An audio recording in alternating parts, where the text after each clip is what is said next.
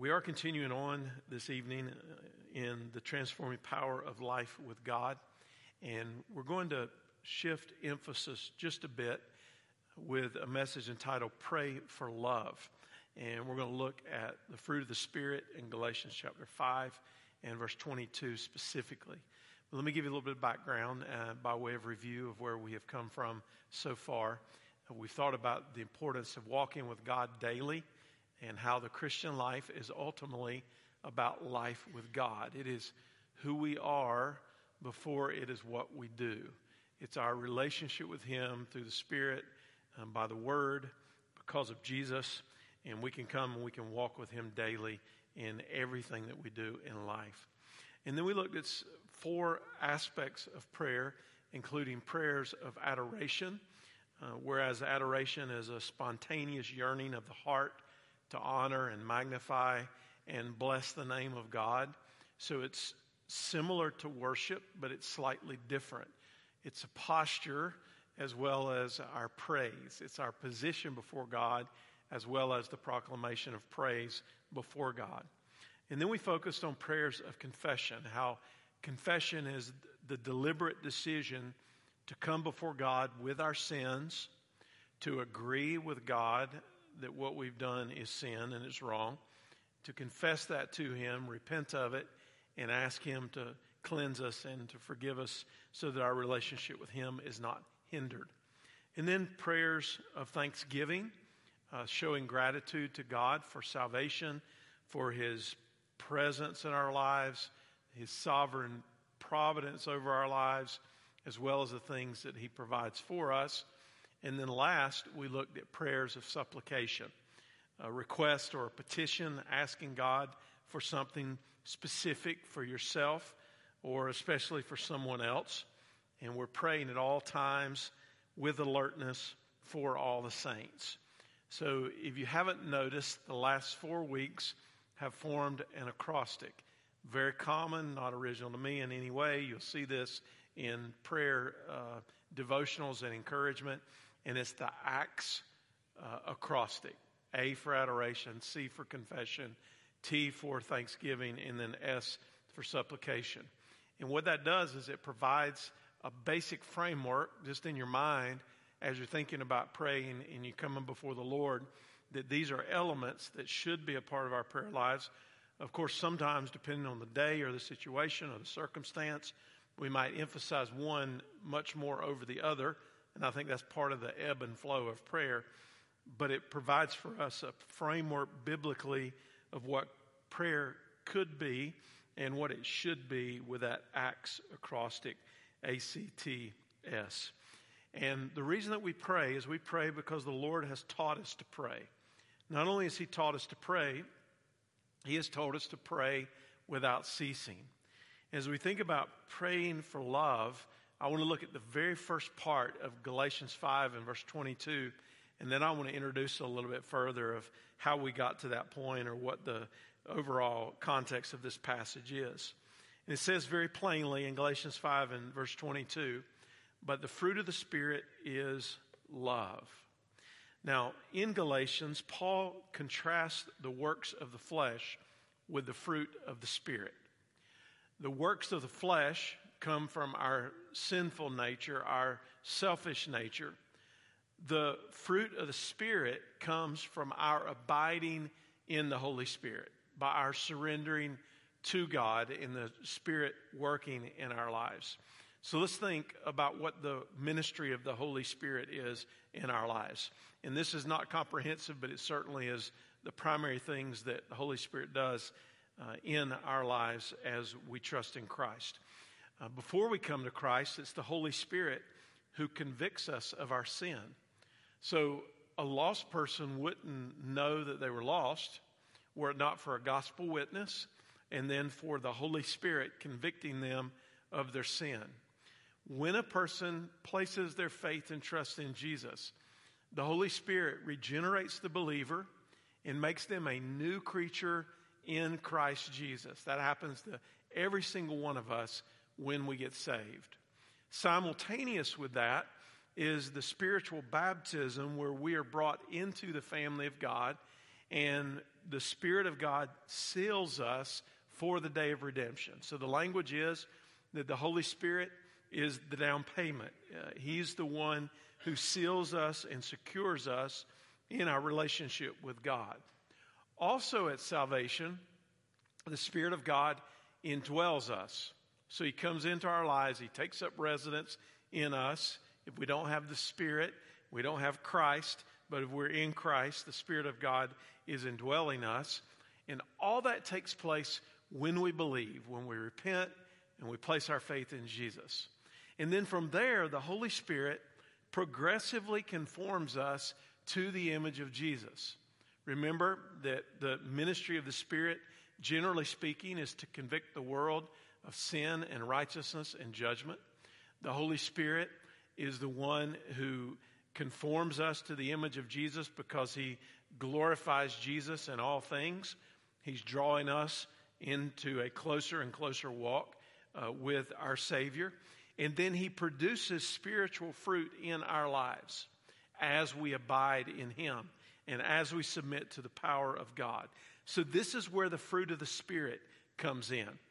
Fruit is a spiritual result of abiding and is a spiritual result of growth. And these are characteristics or qualities in the fruit of the Spirit in Galatians 5 that God produces in our lives. And we're going to look at these one by one in the coming weeks. It's going to be more of a topical approach, especially in this particular session. But we're going to think about what these are in our lives and how that should change how we pray and how that broadens some things that we can be praying for so that this would be a reality for us spiritually. Now, there were distinct ideas of love in those days, and even from a scriptural perspective, including the idea of a romantic type love or a passionate type love, a love that would be also applied to family and friends, and then agape love. You're familiar with this as students of the Bible. You know that agape love is the love that is self-sacrificing, and it comes from God. This is the love that is in view in Galatians chapter 5. And love is defined, in one sense at least, as an intense feeling of deep affection. But the love of the Holy Spirit, the love that is manifested in our lives from God, is agape love. It's the main way that it's translated in the New Testament. In fact, you'll find it some 200 times in the New Testament. The love of God is defined by the holy character of God. God's love is intentional. God's love is sacrificial. So when we're talking about the self-sacrificing love of God, we're talking about the purest form of love. We're talking about the highest kind of love that there is. Now, it's transcendent in that it comes from God, but it is applicable in that we live it out in his power. The Bible commentator William Barclay said agape has to do with the mind. It's not simply an emotion which rises unbidden in our hearts. It is a principle by which we deliberately live. So we're going to look at the subject in this session by considering a number of different verses.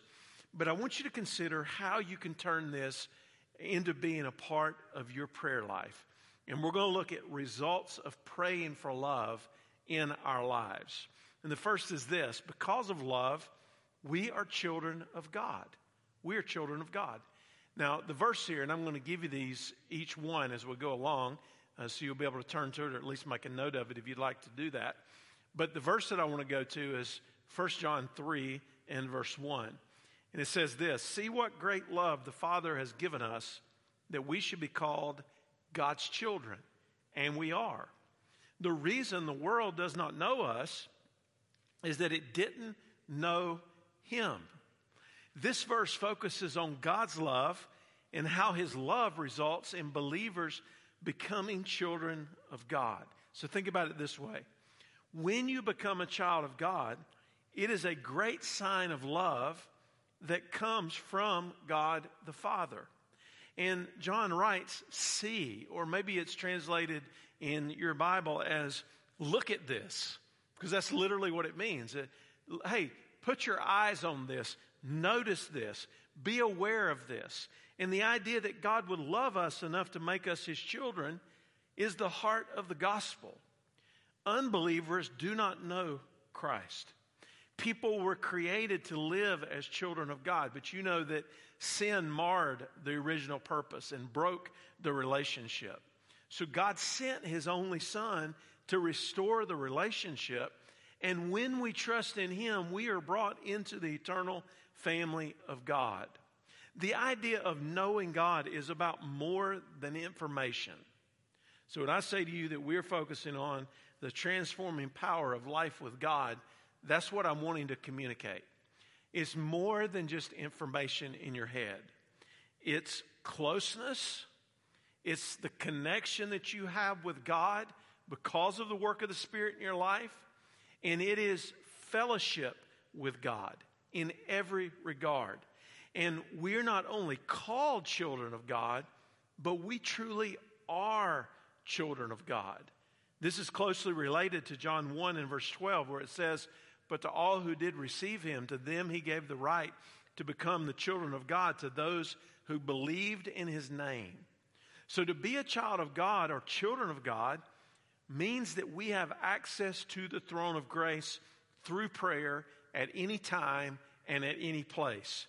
We have the promise that when we exercise that access that we have at the throne of God, that we will receive mercy and we will find grace to help us in our time of need. And a child places their trust in a good father in order for that father to supply their needs. And a child of God lives on earth as a part of the family of God and eagerly waits for a future in heaven with God. I love what J.I. Packer wrote about being God's child. He said this. He said, "You sum up the whole of the New Testament teaching in a single phrase if you speak of it as a revelation of the fatherhood of the Holy Creator. In the same way, you sum up the whole of the New Testament religion if you describe it as the knowledge of God as one's Holy Father. If you want to judge how well a person understands Christianity, find out how much he makes of the thought of being God's child and having God as his Father." And then he concludes with this. If this is not the thought that prompts and controls his worship and prayers and his whole outlook on life, it means that he does not understand Christianity very well at all. Because of God's love, you can be called a child of God. That changes everything. It's your relationship to him. So one of the things that we can do in praying for this love to be a reality in our lives is just recognizing the relationship that we have with the Father. Thanking him that he's adopted us and brought us into his everlasting family. Thanking him that we can come with confidence before the throne and call him our Father. Now I want to suggest some brief prayers as I go along this evening, and this one is the first related to the idea of being children of God. Father God, thank you for sending your love to us in your Son Jesus so that we can be called your children. It is a blessing to know you and to walk with you by faith. And then second, because of love, nothing can separate us from God. Romans chapter 8. Now, a little bit of build up to Romans chapter 8, if you're familiar with the book of Romans. In Romans 1 through 8, Paul essentially gives us this incredible summary of what God has done for us. It is a strong theology of who God is and who we are and how we can be reconciled to him and then what that means. And he begins with how sin separates us from God and the condition that we find ourselves in Romans 1. By our works, we can never obtain right standing with God because we are sinners and have begun to worship the created rather than the Creator, Romans chapter 2. But God provided the way for the believer to be justified by faith, Romans chapter 3. You understand that God's plan for salvation has always been by faith. Abraham believed God, and it was credited to him as righteousness. God has never had another way of salvation. The only means of salvation has ever been, that there's ever been, is by faith in the promise. Either faith looking forward to what God said was going to take place, or us having the luxury of looking back at the finished work of Christ. And then Romans chapter 4, when we are justified in this way, we have peace with God. And as he leads into Romans 5 and 6, we're reminded that we are freed from the sin nature by faith in Jesus. And then Romans 7, we're supposed to live according to that nature that we have been delivered from and to. And then Romans chapter 8, if we live according to the Spirit, we will not fulfill the desires of the flesh. Now, here's what I love about Romans chapter 8. Romans chapter 8 proclaims the extent of the love of God for us as his children. Romans 8 and verse 1 opens and says, "Therefore there is now no condemnation for those who are in Christ Jesus." Paul explains the gospel, and he makes it clear that apart from Christ, we're under condemnation. But when we are in Christ, we're no longer under condemnation. So once you put your faith in Jesus and God declares you righteous, there is nothing that can condemn you. Because Jesus died on the cross and he took your condemnation upon himself. He took the penalty that we deserved. And because of that, there's no condemnation for us when we are in Christ Jesus. And we come to Romans 8 and verse 38 and 39, and notice what the scripture says. "For I am persuaded that neither death, nor life, nor angels, nor rulers, nor things present, nor things to come, nor powers, nor height, nor depth, nor any other created thing will be able to separate us from the love of God that is in Christ Jesus our Lord." Now, I believe these verses really form the pinnacle of Romans 8. And there are 10 designations that are outlined. Death and life, angels and demons, things present and future, powers, height, depth, anything else in all of creation. So what's the point? He is giving us all-inclusive, all-encompassing statements. Paul's saying in a really beautiful way of stating it, that this spans anything and everything that could possibly ever remove you from the love of God. Or to state it another way, nothing, no matter how terrible or powerful, can ever separate you from the love of God that is in Christ Jesus our Lord. Listen to what John Piper said. He said, "The reason Paul can say that nothing will separate us from the love of Christ is because Christ is alive and he's still loving us now. He is at the right hand of God and is therefore ruling for us. He is interceding for us, which means that he is seeing to it that his finished work of redemption does in fact save us and bring us safely to eternal joy. His love is not a memory. It is a moment-by-moment action of the omnipotent, living Son of God to bring us everlasting joy. Jesus Christ is mightily loving his people with moment-by-moment love that does not always rescue us from every calamity, but preserves us for everlasting joy in his presence, even through suffering and death." Here's how this applies to your life. As you pray, especially for that security that you have in Jesus from the love of God, you should never feel even an instance of insecurity about God's love for you in Christ. Doesn't matter if your momentary circumstances are as unstable and shaky as they can possibly be. Doesn't matter if the sand under you is shifting and the people around you are changing and the circumstances are dynamic and it's darker than you've ever seen it before. None of that stuff matters because the love of God is consistent. It is unchanging. There is nothing that can separate you from the love of God that is in Christ Jesus our Lord. Here's the prayer for this section. Father God, because of your love, there is no situation in life or death that can separate your children from you. And this gives us confidence and strength in life, and we are thankful. So as you pray for love, I want to encourage you to pray for that confidence. Pray for that strength.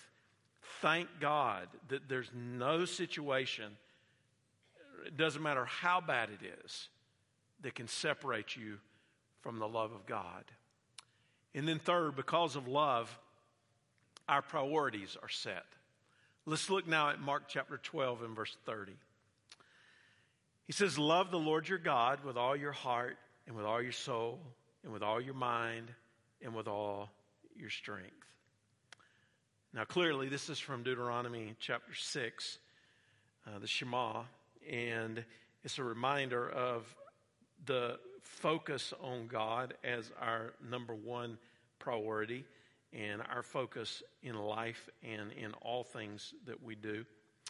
And I was thinking about how to illustrate this, and I thought about the fact that God is our true north. Now here's what I mean by that. True north is calculated, or so I'm told, by using an imaginary line through the earth, marking the direction toward the top of the earth at an angle of 90 degrees to the equator. True north runs parallel to the earth's axis. So that means that true north then is a fixed point on the globe. Magnetic north is different. It is the direction that the compass needle points to as it aligns with the earth's magnetic field.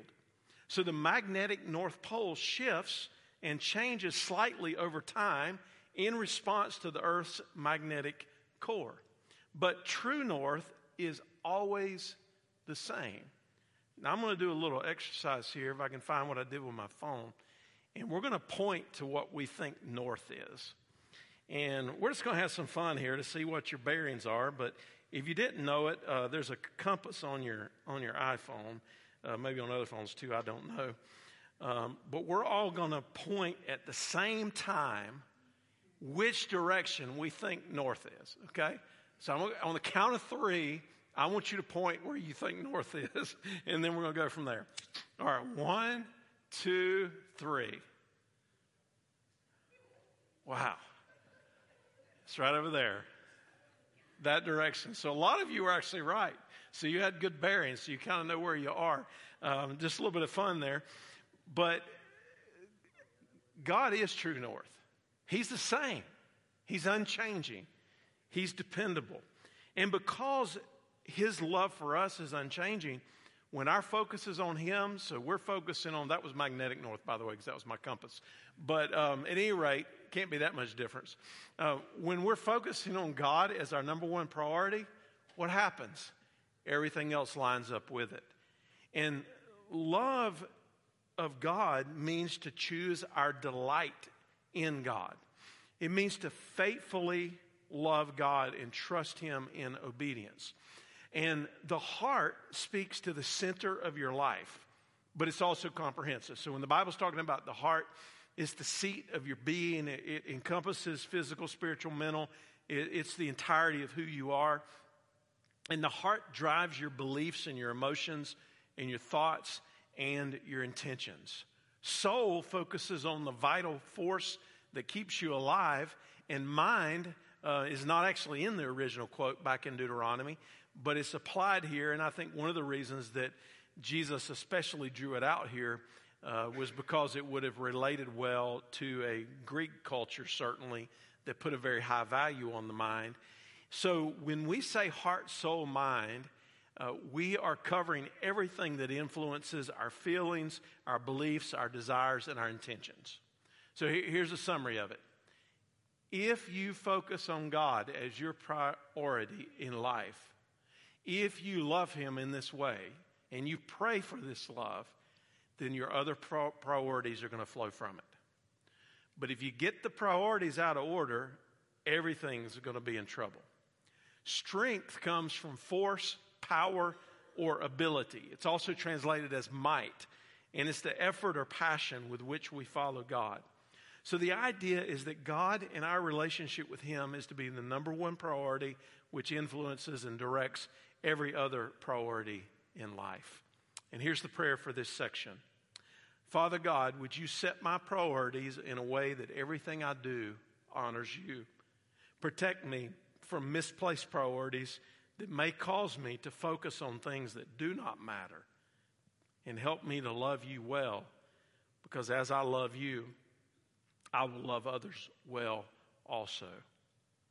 And then fourth, because of love, we can find life, prosperity, and honor. Proverbs 21 and verse 21 says, the one who pursues righteousness and faithful love will find life, righteousness, and honor. Solomon wisely pointed out that a life marked by these virtues will result in a longer life, spiritual progress, and a good reputation. The pursuit begins with a relationship with God and is connected to the righteous character of God. It applies to relationship with others in kindness.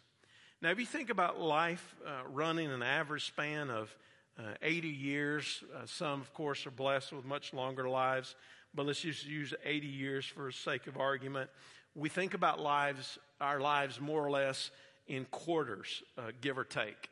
And a successful life, whether we live 70 or 80 or 100 years or whatever the Lord blesses us with, is one that honors God, but it's a life that is being lived in preparation for what God has for us in eternity as well. And the way I think about it is there's so many people that they like disconnect their lives from what eternity is going to be. And they think, well, this is my life now. And they compartmentalize the spiritual and the secular, and it's just disjointed. And as Christians, all of it ought to flow together. We now are living in preparation for eternity. And when we think of righteousness, we're thinking about the things that go through our minds, the words that we say. We're speaking and doing in agreement with the standard of God's character. Faithful love is the mercy and compassion and kindness that God gives us toward others. And it's the wise path. It's the only path that's going to cause us to win in life. And I think there's so many people that exchange real life, purposeful life, for what they think is real and purposeful. And it turns out they just spend their time on a lot of stuff that doesn't ultimately matter. If it's not investing in your relationship with God or in other people, if there's not some type of purpose that you're investing your energy into, then you're just busy. You're just doing stuff. If it's not a life that is giving and flowing with the lives of others in honor of God. There's a little story I read about 128 runners who were in the field for the cross-country race at the 1993 NCAA Division II Track and Field Championships. As they set out on a 6.2-mile run, they were following a course that had been marked out for them by the race officials. But toward the end of the course, one of the runners in the middle of the group realized something was wrong. Mike DeCavo of Western State College in Colorado saw that the main pack had missed the turn. He said, I was waving for them to follow me and yelling, this is the right way, he told an interviewer after the race. Turns out DeCalvo was right, but only 4 other runners followed him. The rest continued on the shortcut, which allowed them to run a shorter distance and finish the race more quickly. And in a widely criticized decision, race officials allowed the abbreviated route to stand as the official course. And DeCavo officially finished 123rd. Now, the world does not always reward staying on track, either literally or figuratively. But the path we follow matters to God. And one day, those of us who have trusted in Jesus for our salvation will appear before the Lord. Our entrance into heaven is already certain, because remember, there's no condemnation because we've been covered by the blood of Jesus. So the issue is not our entrance into heaven. The issue is our service. And have we lived a life that is filled with prosperity and honor in the things that matter? And when we stand before the Lord, no shortcuts are going to be recognized. Only those who have run the race by His word are the ones that are going to be rewarded for it in that sense. I think about the words of the prophet Micah when he defined what our goals should be. He said in Micah 6 and verse 8, He has shown you, O man, what is good. And what does the Lord require of you? But to do justly and to love mercy and to walk humbly with your God. Now the prayer for this section is, Father God, I want to pursue faithful love so that I can find life, righteousness, and honor in my life. And I want faithful love to be exercised in every area in my relationship with you, with my family, and with everyone that I come into contact with. Because of love, number 5, we can genuinely care for others. 1 Corinthians 13 and verse 1 says, If I speak human or angelic tongues but do not have love, I am a noisy gong or a clanging cymbal. Now you remember the situation in 1 Corinthians 13. The Corinthian church, at least part of them, misunderstood spiritual gifts. They thought that the spiritual gifts that were more obvious, the ones that were more prominent, the ones that got more attention, were in fact the most valuable gifts. Paul is correcting that way of thinking, and he makes the point that regardless of what you're capable of doing, regardless of what your giftings are, regardless of what your calling is, love has to be primary. It has to be primary in your life. And he refers to human tongues and languages or angelic tongues and languages. Perhaps the language of angels refers to an actual language that was spoken among heavenly beings, or maybe it's just a figure of speech speaking of how articulate they were. Either way, the main point holds. And here's the main point. Love is the foundation of all that we do. That's the point. And if we don't see that, we're going to miss opportunities in our relationship with God and in our service for God. I like what Josiah Gregory said. He said, people of little religion are always noisy.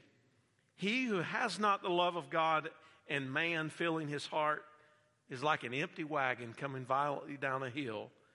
It makes a great noise because there's nothing in it. The love we extend to others is to be self-sacrificing, and it gives without demanding or expecting repayment. It is a love that is also so great that it can even be given to the unlovable. It is a love that can be given even if it is rejected. It is a love that gives because it loves, not because it will receive. And we've got to be very careful about this in our lives and our homes and our relationships and our Christian ministry. We have to continually check our motivations. Because if we are doing what we're doing so that we will get something in return, that's not love. That's called manipulation. And love and manipulation are very different things. If, though, we are giving and loving because we genuinely care for other people, whether or not we get recognized for it, whether or not it gets returned, or whether or not it even gets received, then we're doing it for the right reasons, and God will bless it. So here's my prayer. Father God, I do not want my love to be a bunch of noise. I do not want my love to be like a noisy gong or a clanging cymbal with no real effect. I do not want to love with a manipulation or because of what I think I can get in return. Help me, God, to love and genuinely care for others in the same way you have loved me and genuinely cared for me. And then number 6, because of love, we can deal with our enemies. Matthew 5 and verse 44, these are the words of Jesus in the Sermon on the Mount. And he says, but I tell you, love your enemies and pray for those who persecute you. Jesus says we're to love our enemies. Everybody knows that we're supposed to love our neighbor. We all know that. But as disciples of Jesus, we're also called to live by a higher standard than what the world might expect, one that is impossible to attain by our own standards. Only by the power of the Spirit can we love and pray for those who may intend us harm. I also want to note here, in keeping with the focus of the message this past Sunday, this kind of love is also in keeping with accountability and dealing with sin in the church, as we referenced in the sermon in 1 Timothy 5, in the connection in Matthew chapter 18 in church discipline. These are not conflicting of one another. They work together. But even so, we are to love even our enemies. And God calls us to this. I share this by way of illustration. Jake Sheehan might have been considered an enemy after he accidentally shot Jared Barella, his very best friend in the world. Rhonda Barella sat by Jared's bed at the hospital for 3 days and 3 nights while her son was fighting for his life. During those long hours, she had the opportunity to reflect on what happened and to find it within her to forgive. And when Jake went to visit his friend in the hospital, he was fearful and uncertain. But instead of hostility, he experienced genuine love and a profound forgiveness. Rhonda put her arms around Jake, and they entered Jared's room together. You see, God-like love is for everyone, friend and foe alike. And love has greater power to resolve conflicts. And we might even surprise the person who has hurt us. And we take the alternative to getting even, and we replace the Spirit with a Christ-like love that only the Holy Spirit can produce in our lives. With man, this is impossible. But with God, all things are possible. And the beauty of this is what God demands of us, God also brings to pass. So here's the prayer. Father God, it is not easy to love my enemies. I often forget that vengeance is yours. I also forget at times that I once was an enemy of you. Help me to love with the same grace and mercy that has been extended to me, and to even pray for those who persecute me. The encouragement for all of us is to pray for love. And when you pray for love, God's Spirit will produce it in your life. He will make it a reality for you if you submit yourself to Him. So I hope that even emphasizing these 9 aspects of the fruit of the Spirit, love, joy, peace, long-suffering, kindness, goodness, faithfulness, gentleness, and self-control, I hope that by emphasizing these and praying for these, that they would become more and more a reality in our lives. Let's bow our heads together for a moment as we pray. Father God, we are grateful for the work of your Spirit in our lives, the truth of your word, the love and the constant intercession of your Son. I pray that as we incorporate request for prayer for love in our lives, that you would make it a reality. We thank you that while we were yet sinners, Christ died for us. We thank you that while we were enemies of yours, that Jesus paid the penalty for our salvation, for our redemption. And I pray that we might live in light of that love in all that we do and be reminded of your goodness and mercy to us, and make us a people of love. Help us to think as we pray how we can more and more become a people of love, because you have first loved us. And we thank you for it in Jesus' name. Amen.